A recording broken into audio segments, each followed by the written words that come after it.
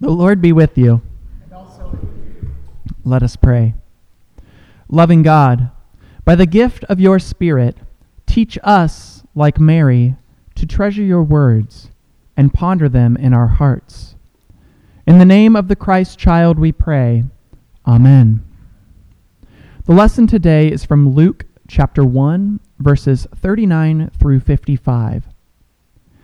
In those days, Mary set out and went with haste to a Judean town in the hill country, where she entered the house of Zechariah and greeted Elizabeth. When Elizabeth heard Mary's greeting, the child leapt in her womb.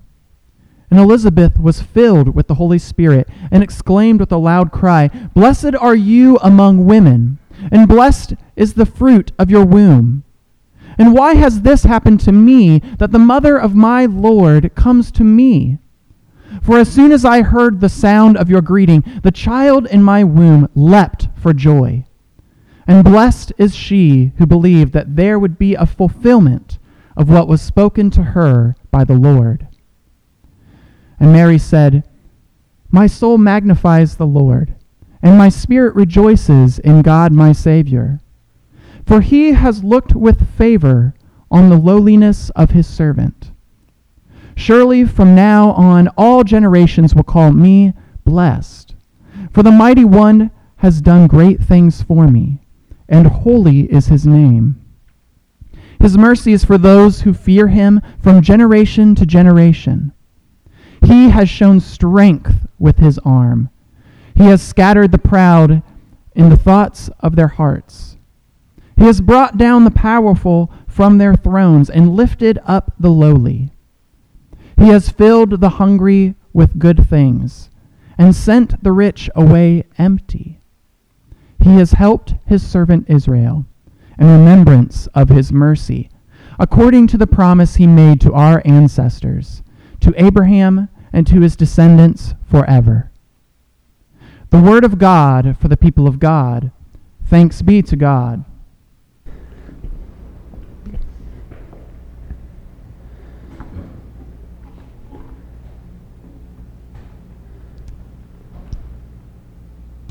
How many of you see and experience God, God's Word, in the circumstances of your life? How many of you see and experience God, God's Word, in the circumstances of your life? When I look at the various circumstances of my own life, my joys and sorrows, my successes and failures, my hopes and my disappointments, my struggles and my accomplishments, there are those moments that I often wish, hidden within my circumstances, that I could find a fulfillment of something spoken to me by God. I don't think I'm alone in that. I believe we all want that. A sense of divine fulfillment, even if we don't know it. We want to believe. We want to believe that God is in it with us, and that God is doing more than we can see or even imagine. We want to believe that our life and our existence is more than our circumstances.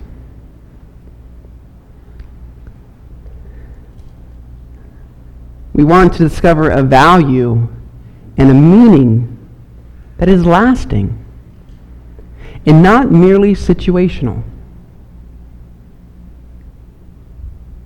We want to know and experience God with us. I believe we all long for something beyond our circumstances. And to clarify, it's not about denying or ignoring our circumstances. It's about believing through the circumstances rather than in the circumstances. However, most of the time, our believing is defined by collecting the facts of a situation, as we see them, of course. And then we use reason, and then we come to a conclusion. That's our usual way of believing. It's characterized by rational thought, deductive analysis, and scientific thinking, for some of us. We allow the circumstances of our lives to determine, or at least strongly influence, what we believe. What we believe about God, what we believe about ourselves, what we believe about our world. And so in that regard, in that way of believing,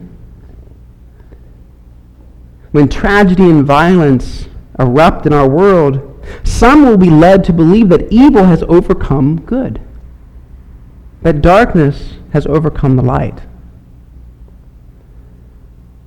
Or when hardships of life happen, and they do,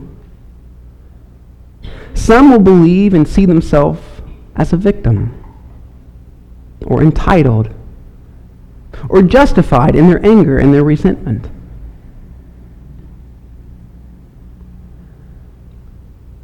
When successes and accomplishments happen in our lives, some may believe he or she is blessed, highly favored, fortunate, more deserving, and better than you.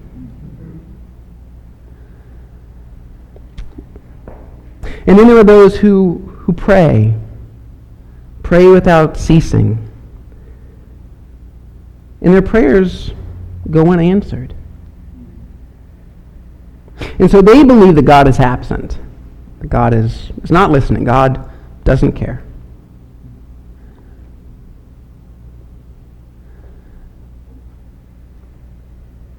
Today, some will hear about a young, unmarried, pregnant girl who claims that she saw and she spoke with an angel, that she was a virgin, and that she's pregnant. An act of God. And they will believe that story is simply untrue. After all, virginity and pregnancy are mutually exclusive. Logic, reason, and biology tells us that you cannot be a virgin and pregnant simultaneously. Others, though, will believe the story is only a symbol, a metaphor, and therefore not real and not true, but cute. Cute story.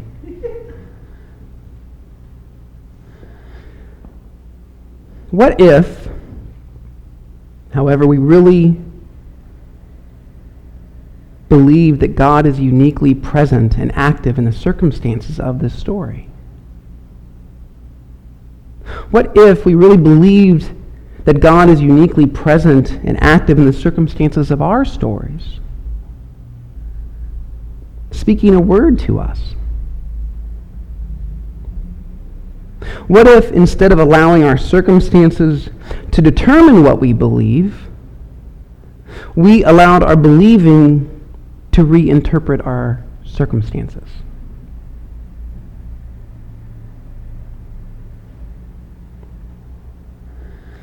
To believe in such a way would be Elizabeth and Mary type of believing. Neither one should be or could be pregnant. One is too old. One is too young. One is barren, one is a virgin. Yet both are pregnant. Neither Elizabeth nor Mary allowed the circumstances of her life to define who she was or limit who she might become. Believing for them is not so much about what they see, but how they see. How do you see? Each one believed she was more than the circumstances of her life. Could you say the same?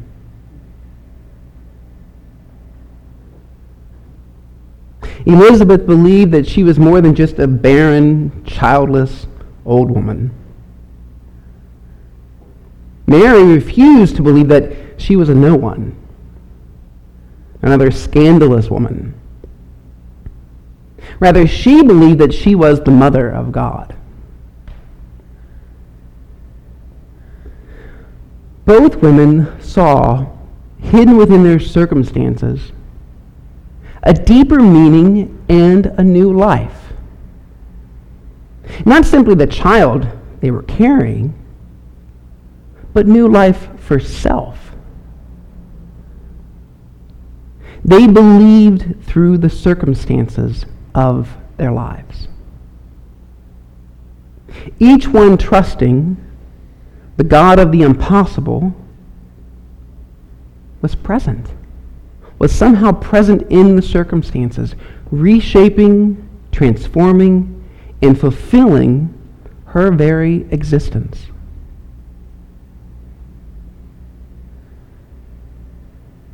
I think that's why Elizabeth says, "Blessed is she who believed," that there would be a fulfillment of what was spoken to her by the Lord. Who is the she of whom Elizabeth speaks? To whom are her words directed? Mary. A few verses earlier, Elizabeth says to Mary, "Blessed are you among women, and blessed is the fruit of your womb." However, now Elizabeth says, "Blessed is she who believed." It is such a subtle but significant shift from you to she, from singular to plural. This is not only about Mary, it's about Elizabeth herself. And I believe it's also about you and me. It's about anyone who is willing to believe, not in, but through the circumstances of her or his life. Elizabeth is speaking to the receptive, creative, and generative parts of our lives.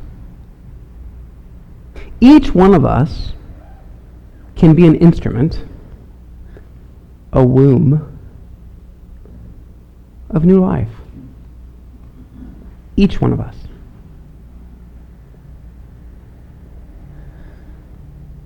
The one who believes is the one who conceives and bears the word of God.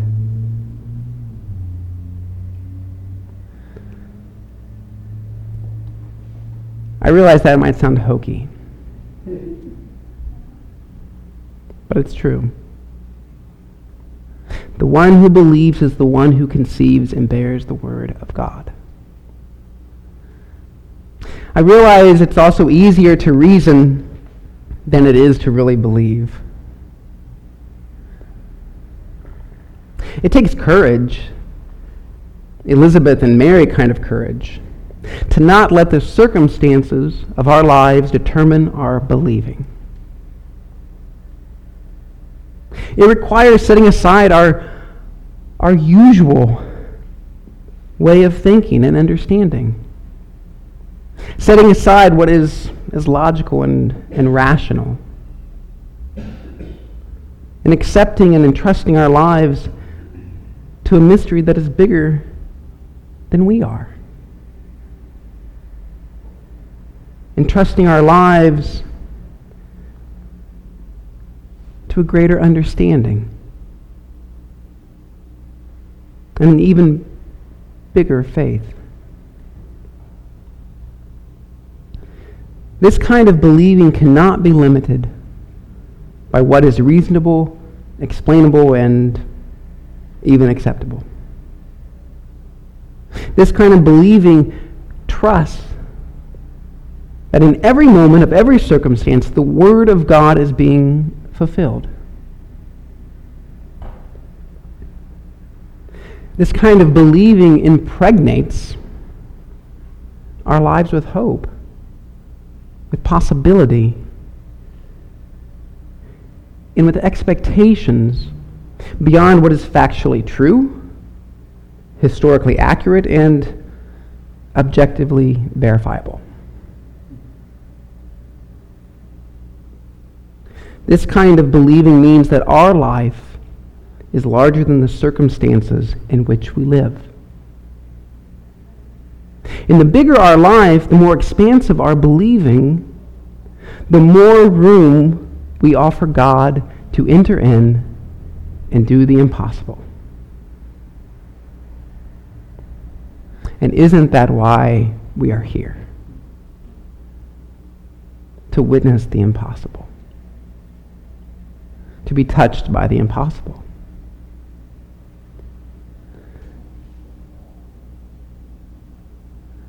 Believing is not so much about what we see, but how we see.